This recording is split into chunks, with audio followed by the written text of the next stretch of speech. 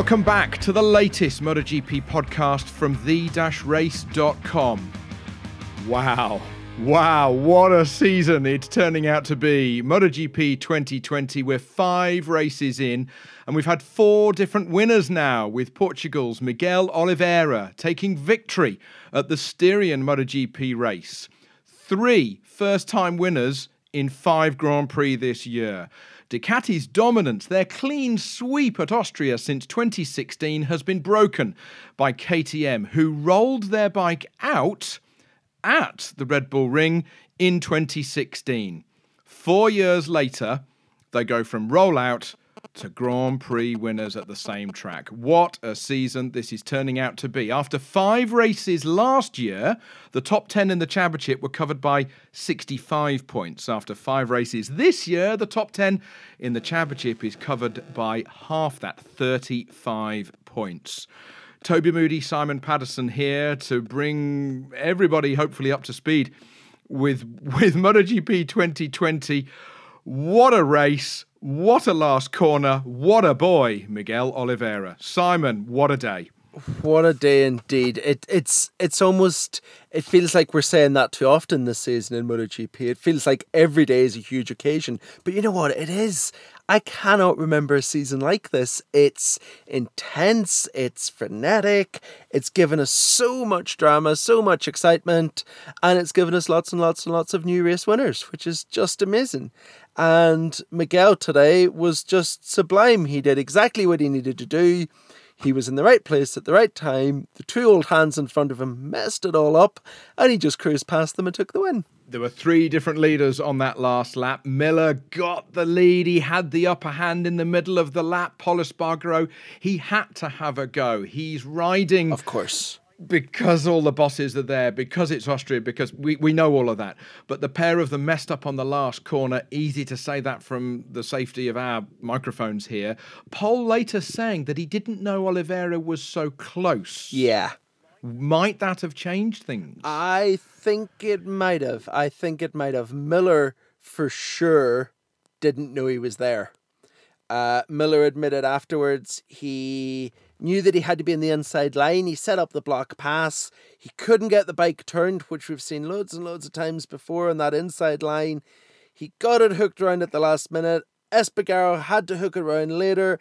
And just as Jack was turning in, he heard nyong past him as Oliveira rode past. And he did admit afterwards he hadn't been paying attention to his pit board. He's used to watching Moto3 races. He said, I thought there was going to be 6 of them come through.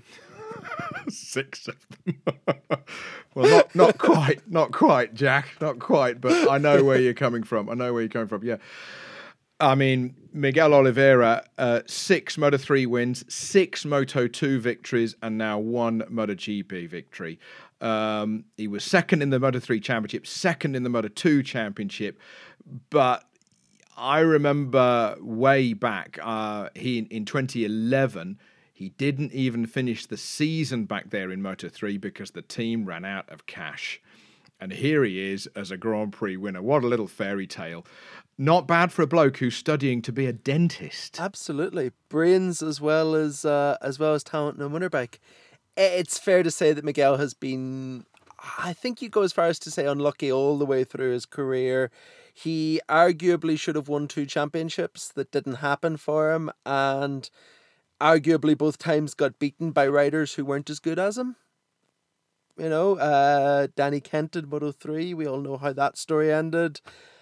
And Miguel has only went on to bigger and better things since. So yeah, I think it was a surprise that he did it today, but it's not a surprise that he did it. And it's very, very nice to see an awful lot of hard work pay off. Absolutely. I mean, I was there when that bike did the public debut in 2016. Stefan Pira, the CEO of KTM, was there. Pit Byra, who is in charge of motorsport. Hubert Trunkenpolz, the T of KTM, was there. Heinz Kienigadner, Harold Plurkinger, the head of research and development. And as they came past that massive grandstand, I looked at Hubert Trunkenpolz, and he was crying, and he had his handkerchief on his eyes.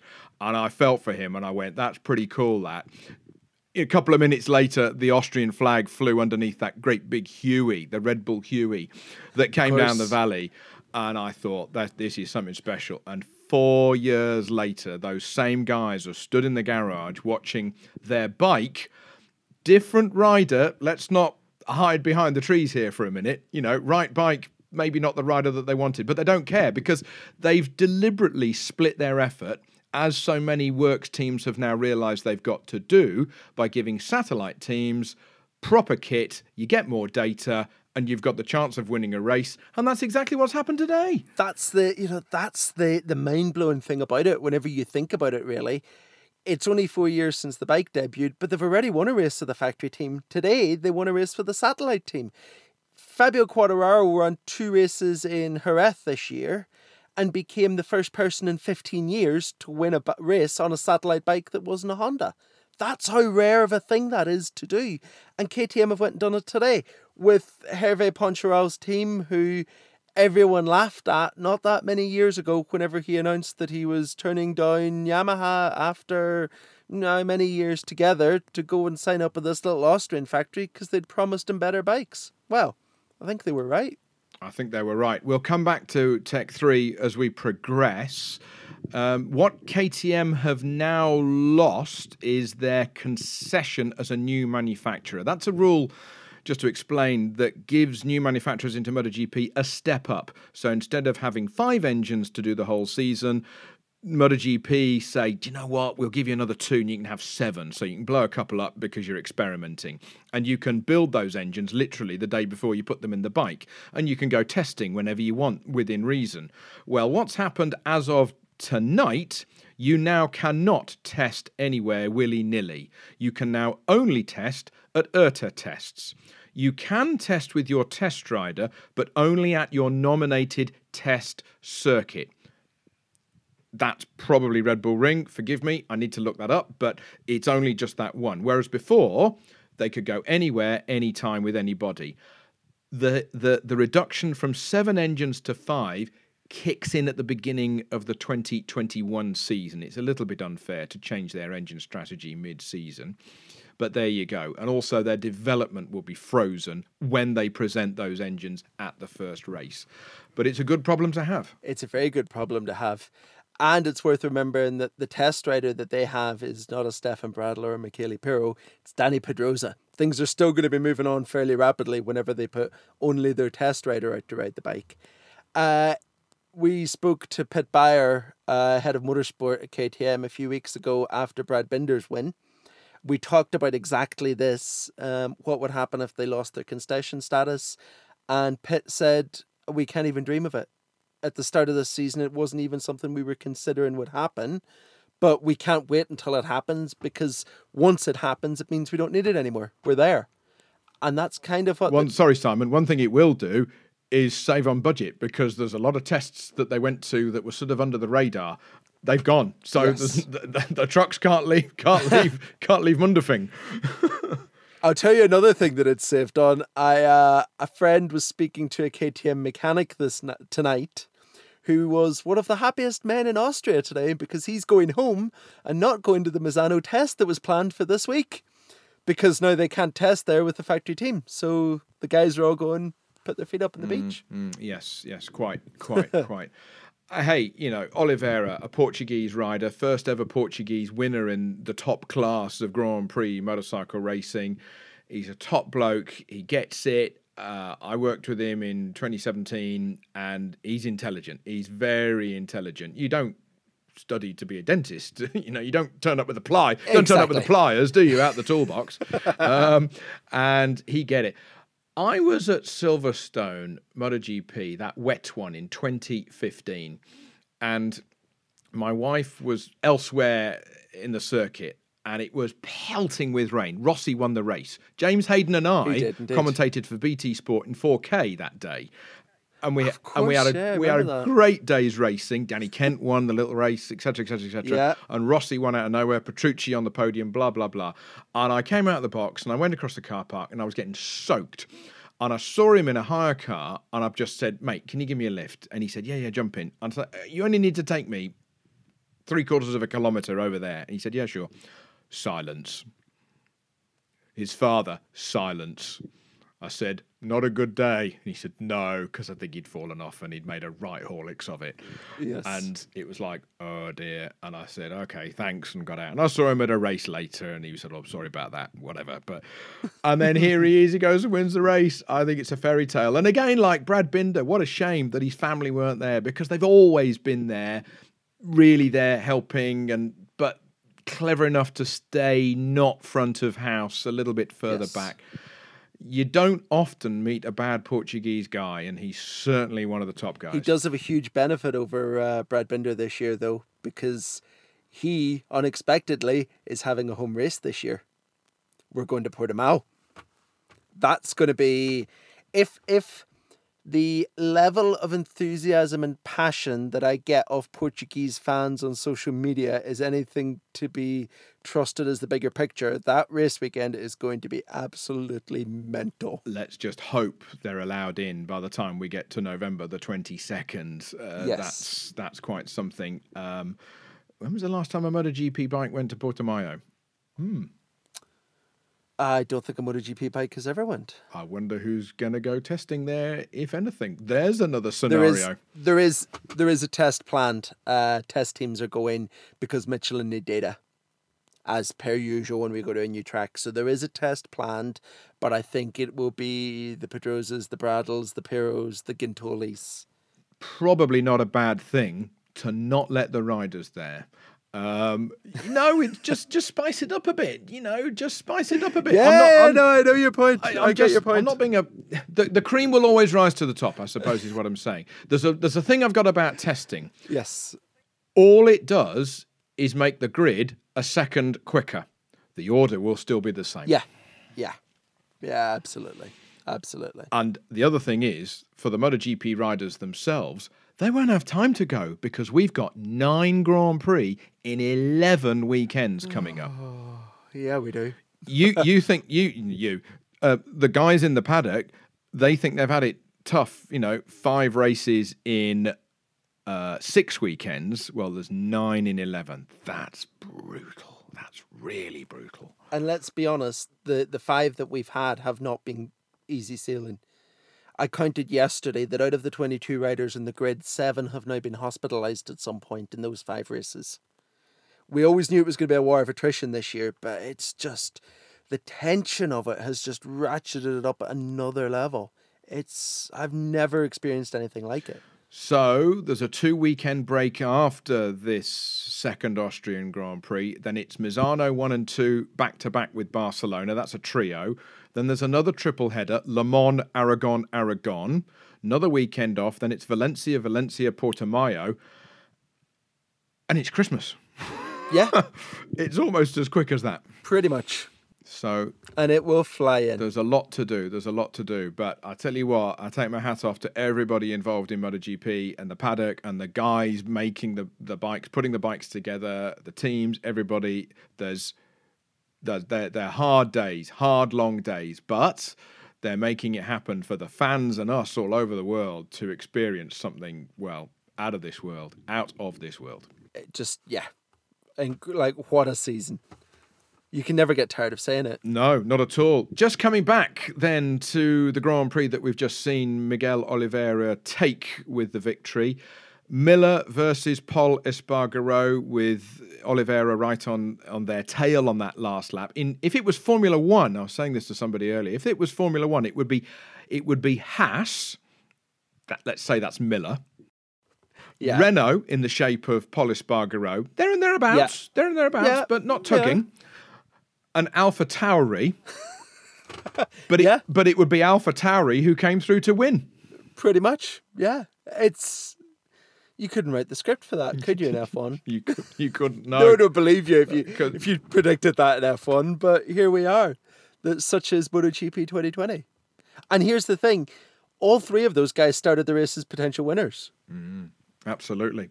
It was a surprise. Sure, but it wasn't out of the question. Pol Espargaro, I know the bonus that he had lined up if he won a Grand Prix. It would be, and it wasn't financial, it was a present. And it was very nice. Maybe it still stands. I'm sure it does. it'll have to wait another day. He will win a Grand Prix, but that one was there, and after Brno and after Austria won, etc., he was magnanimous. He shook Oliveira's hand in Parc Ferme, but he'll just have to wait another day. Miller's Miller, isn't he? He's a bit like, oh, well, there you go. I didn't maybe expect to even be on the podium, so I'll have it anyway. I think when Jack woke up this morning, he didn't, because of the damage to that shoulder from yesterday's crash qualifying. He woke up this morning not really knowing what shape he'd be in, got on the bike, turned out, it's not so bad, gritted his teeth, took a couple of paracetamol, knocked out second place. As only an Aussie can. As only an Aussie can. He'll be great in that Works Ducati team next year. He will.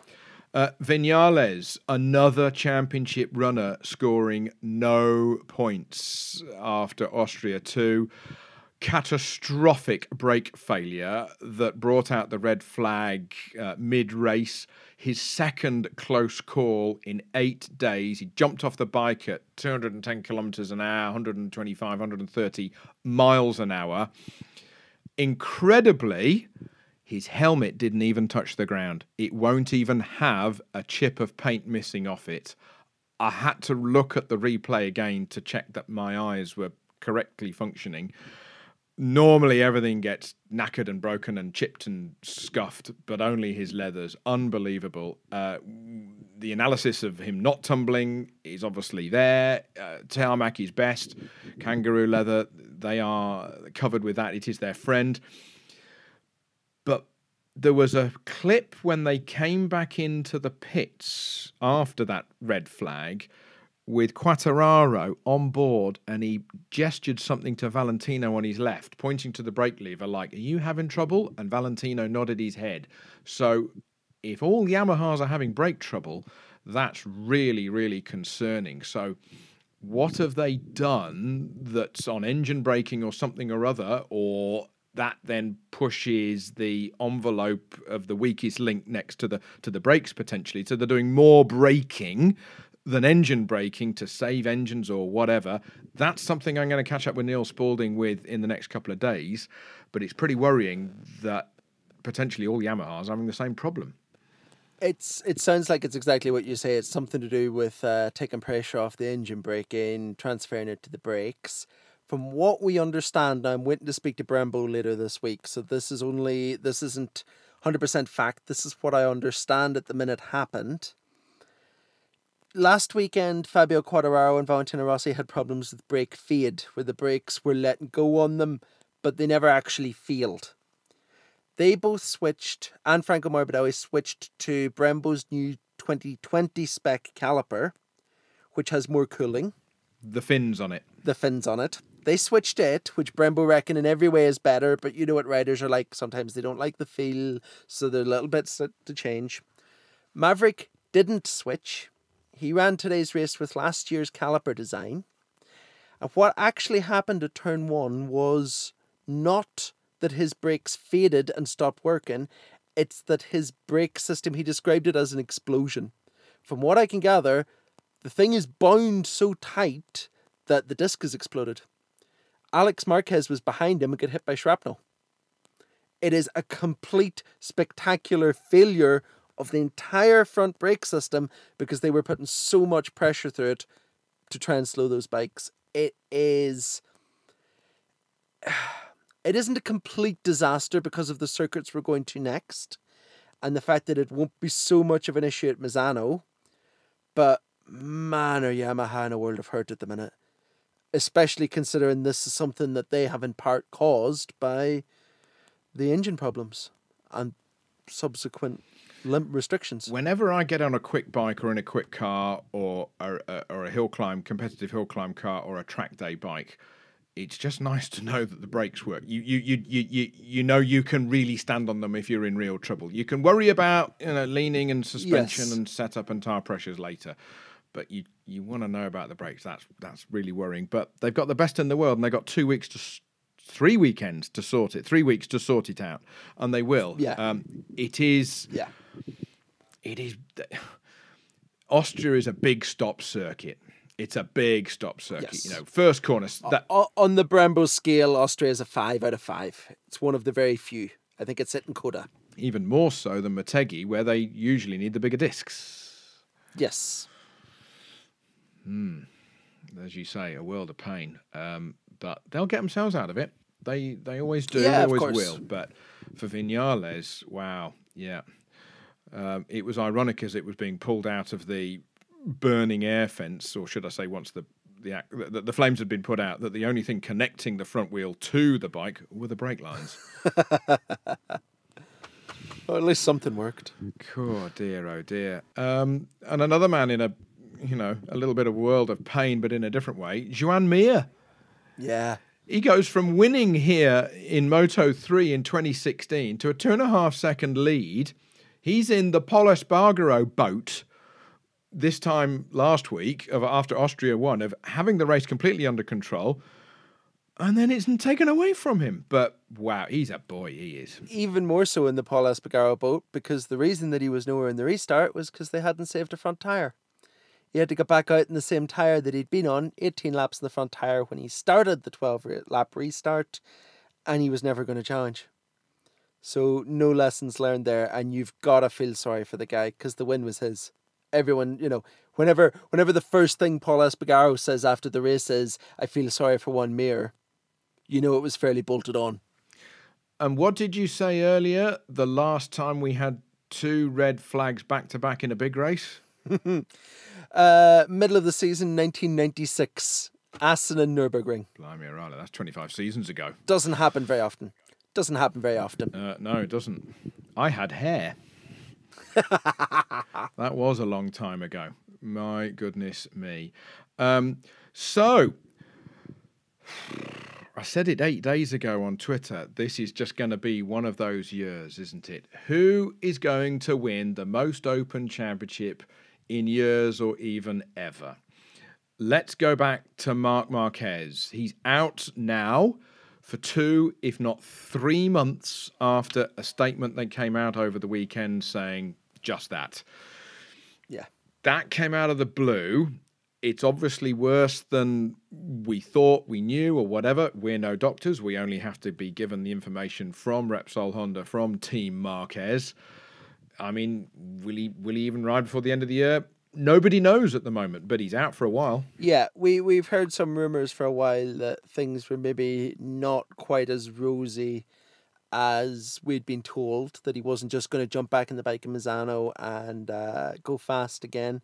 I did some digging this week. I spoke to Honda, and the next thing we know, we get a statement saying, yeah, it'll be 2 to 3 months. That, to me, suggests that there's nerve damage. That is going to take a while to heal up.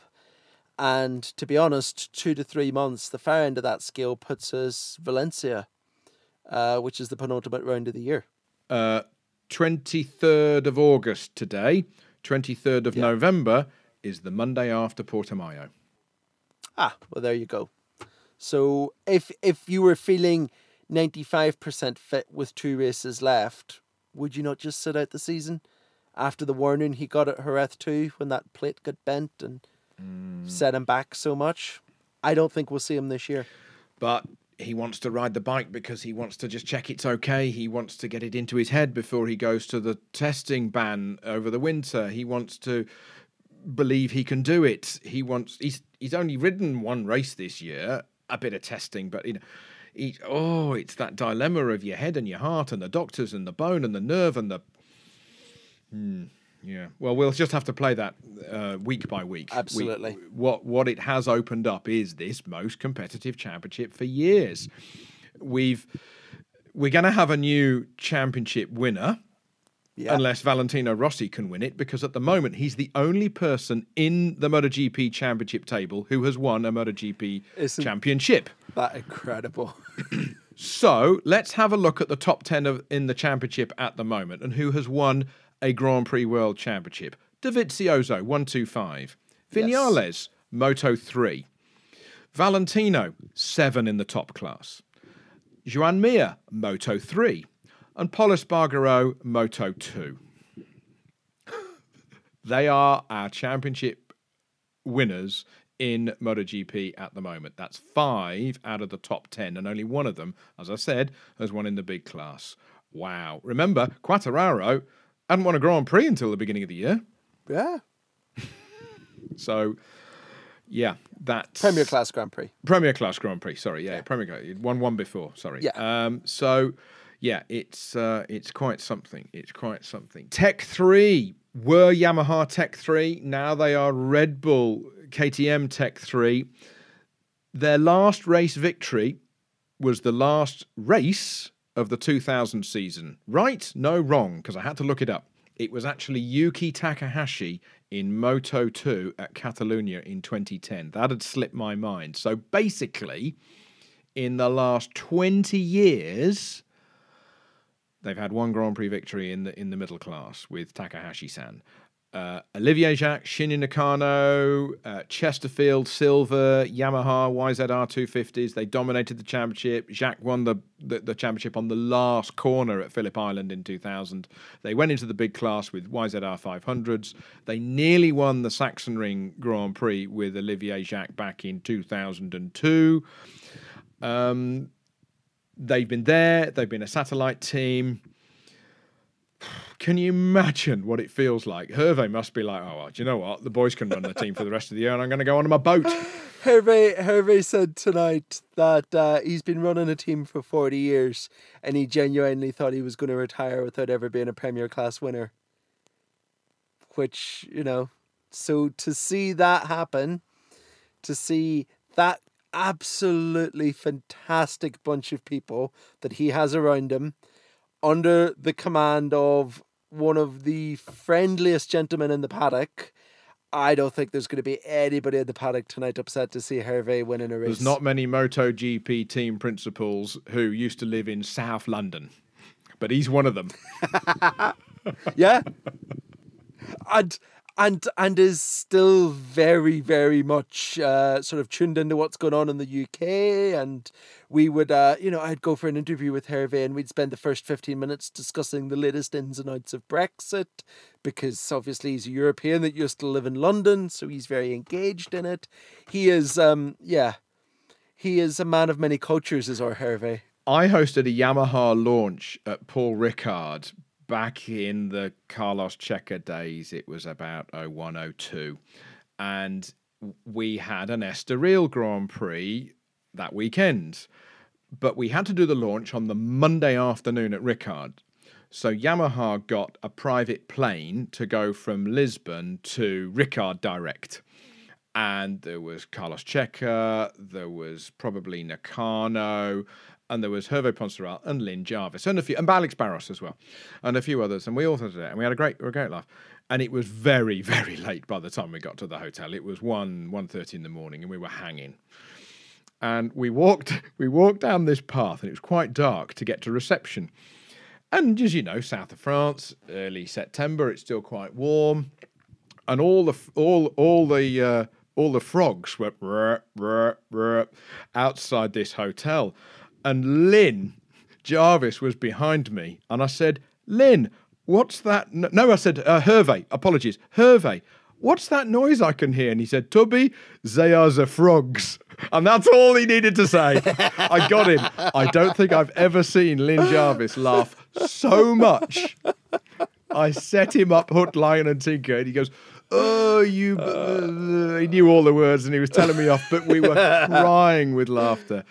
Yeah, I'll never forget that. It was just the moment. But he's got a great sense of humour, and he's so passionate. And they all, that team, they're very closely knit. And of course, with Guy Coulon, I mean, he was there when petrol was invented. He's just fantastic. He's the mad professor who went and made a V6 two-stroke. Yes, because he can. Because he wanted to. One of my favourite Guy Coulon stories is I remember going to do a Bradley Smith debrief one night at a test in Qatar. So it's like test, no one there, all a bit more laid back than a race weekend. Get to the back of the garage to do the debrief. Bradley comes out. Guy is sitting in the step at the back of the garage, angle grinding a part of the footrest. Bradley comes out, looks at him and just goes, Guy, we're supposed to be a factory team and you're surrounded by journalists. At least pretend that we're professionals. He doesn't care. Yeah. He does not care. And, Japanese engineers had spent thousands of yen and thousands of hours developing this part. And Guy looked at it and thought, I can angle grind that into something better. Oh, isn't it great? Oh, what a popular win! You've got to feel for them, And people like Stevie Blackburn was there in Parc Ferme, British guy, British mechanic. He was the guy with the bald head. You'd know his face if you've been watching on TV from anywhere around the world. He was at Team Roberts Yamaha. Yeah. Way, way back. He's done this for 30 years plus. And now, since he's left Team Roberts Yamaha, won a Grand Prix, and that's just fantastic for him. He's a friend of this podcast, so yeah. But there's a melange of nationalities in there. The KTM guys, obviously, some of them helicopter over and drop in for the weekend with engine strategy and such like. So everybody's there. They had a great big team photograph after the race, and KTM management certainly will not forget this for a while. So yeah, but that really sets us up to why it's working, why and how MotoGP has got this right now. It's working well with the factories throwing more effort and resource into their satellite teams rather than just giving them last year's bike. I touched on that earlier, and we need to really sort of talk this through. This is, to me, a common sense way of going racing. Why make a team deliberately second string? Why just have them going round? What happens if your two works bikes have someone else's crash, get caught up in, and they're there, and that's exactly what's happened today. They were there. Yeah. And not just today, because whenever you look back through the history of satellite victories, how many of Cal Crutchlow's wins have come because Marquez has done something stupid, and then, oh look, there's a fast satellite Honda there ready to pick up the pieces. Arguably, all three of Cal's wins have come that way. Now, this goes all the way back to sort of 2012, 2013. We had a few Grand Prix with only 14, 15 bikes on the grid. It was a bit of a low point. I looked at a picture the other day, and I was shocked at how sparse the grid looked as the flag dropped. CRT, that Claiming Rules team thing, it was a bit of a superbike with bits on it. It was a grid filler for years. Peter Clifford had an argument about how sort of superbike he could go, etc., etc., etc. But it stood MotoGP in such good stead at the moment. Or is it the fact that Mark is not here? It's yes to both of those questions. But as Oliveira said after the race, everybody's now realised they can win this, and that's a feeling that they've never had before. Yeah. And that feeling won't go away next year just because Marquez comes back. That's the beauty of it. Once these guys have got used to winning, I genuinely believe Marc Marquez is going to come back and discover, oh, the level's moved on. This isn't the championship I left. And that's going to be amazing for everybody. It's really the best thing we could have hoped for. You're absolutely right, yes. And once people have tasted that sip out of the cup, is that what it tastes like? And that's why people like Paul Espargaro are so desperate to have a taste of that winning champagne to get the buzz. Whew. Well, where to go, Simon? The answer is, what we're going to do is, because there's no MotoGP for the next 2 weekends before 9 races in 11 weekends, what we're going to do is throw the next podcast out to you guys listening. We're going to do a question special. So send in your questions. Look through our Twitter accounts, @WeAreTheRace, @Toby Moody, and I'm going to get this right, @Denkmit. Well done. DENKMIT. I've got it right, first time. We didn't have to re-record that. @Toby Moody, or as the Spaniards would spell it, TODYMOBY. They did that once at the end of season review video that I voiced, and we finished it off on the Sunday night of the last Grand Prix in Phillip Island in 1997, and they said, we'll just put the graphics on the bottoms on the master, and I saw them come up, and I said, but that's not my name. You've spelt it wrong. And they said, but yes, it is. And by the way, it's too late. Because, of course, they are so used to saying Toddy. Yeah. It was very, very similar, sort of like this. So we laughed about that. It's not a criticism. It was just the way that it came out. So we are the race at Toby Moody at Denkmit. What we will do, we'll put a shout out for you to send in your listener questions, and then maybe we'll get Neil Spalding in as well, or maybe we'll do one together, you and I, Simon, and one with Neil, or who knows how it's going to go. So keep your eyes out on Twitter for that. Simon, thank you very much. Pleasure as always.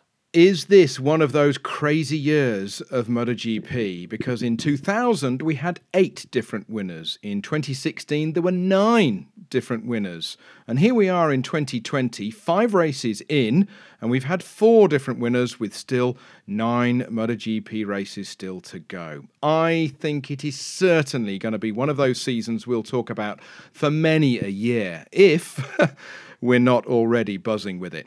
Do subscribe to our podcast wherever you download yours from so that you'll never miss an episode of the latest MotoGP analysis. In the meantime, wallow in a fantastic MotoGP season where history is being made week after week. We'll speak to you soon. Goodbye for now.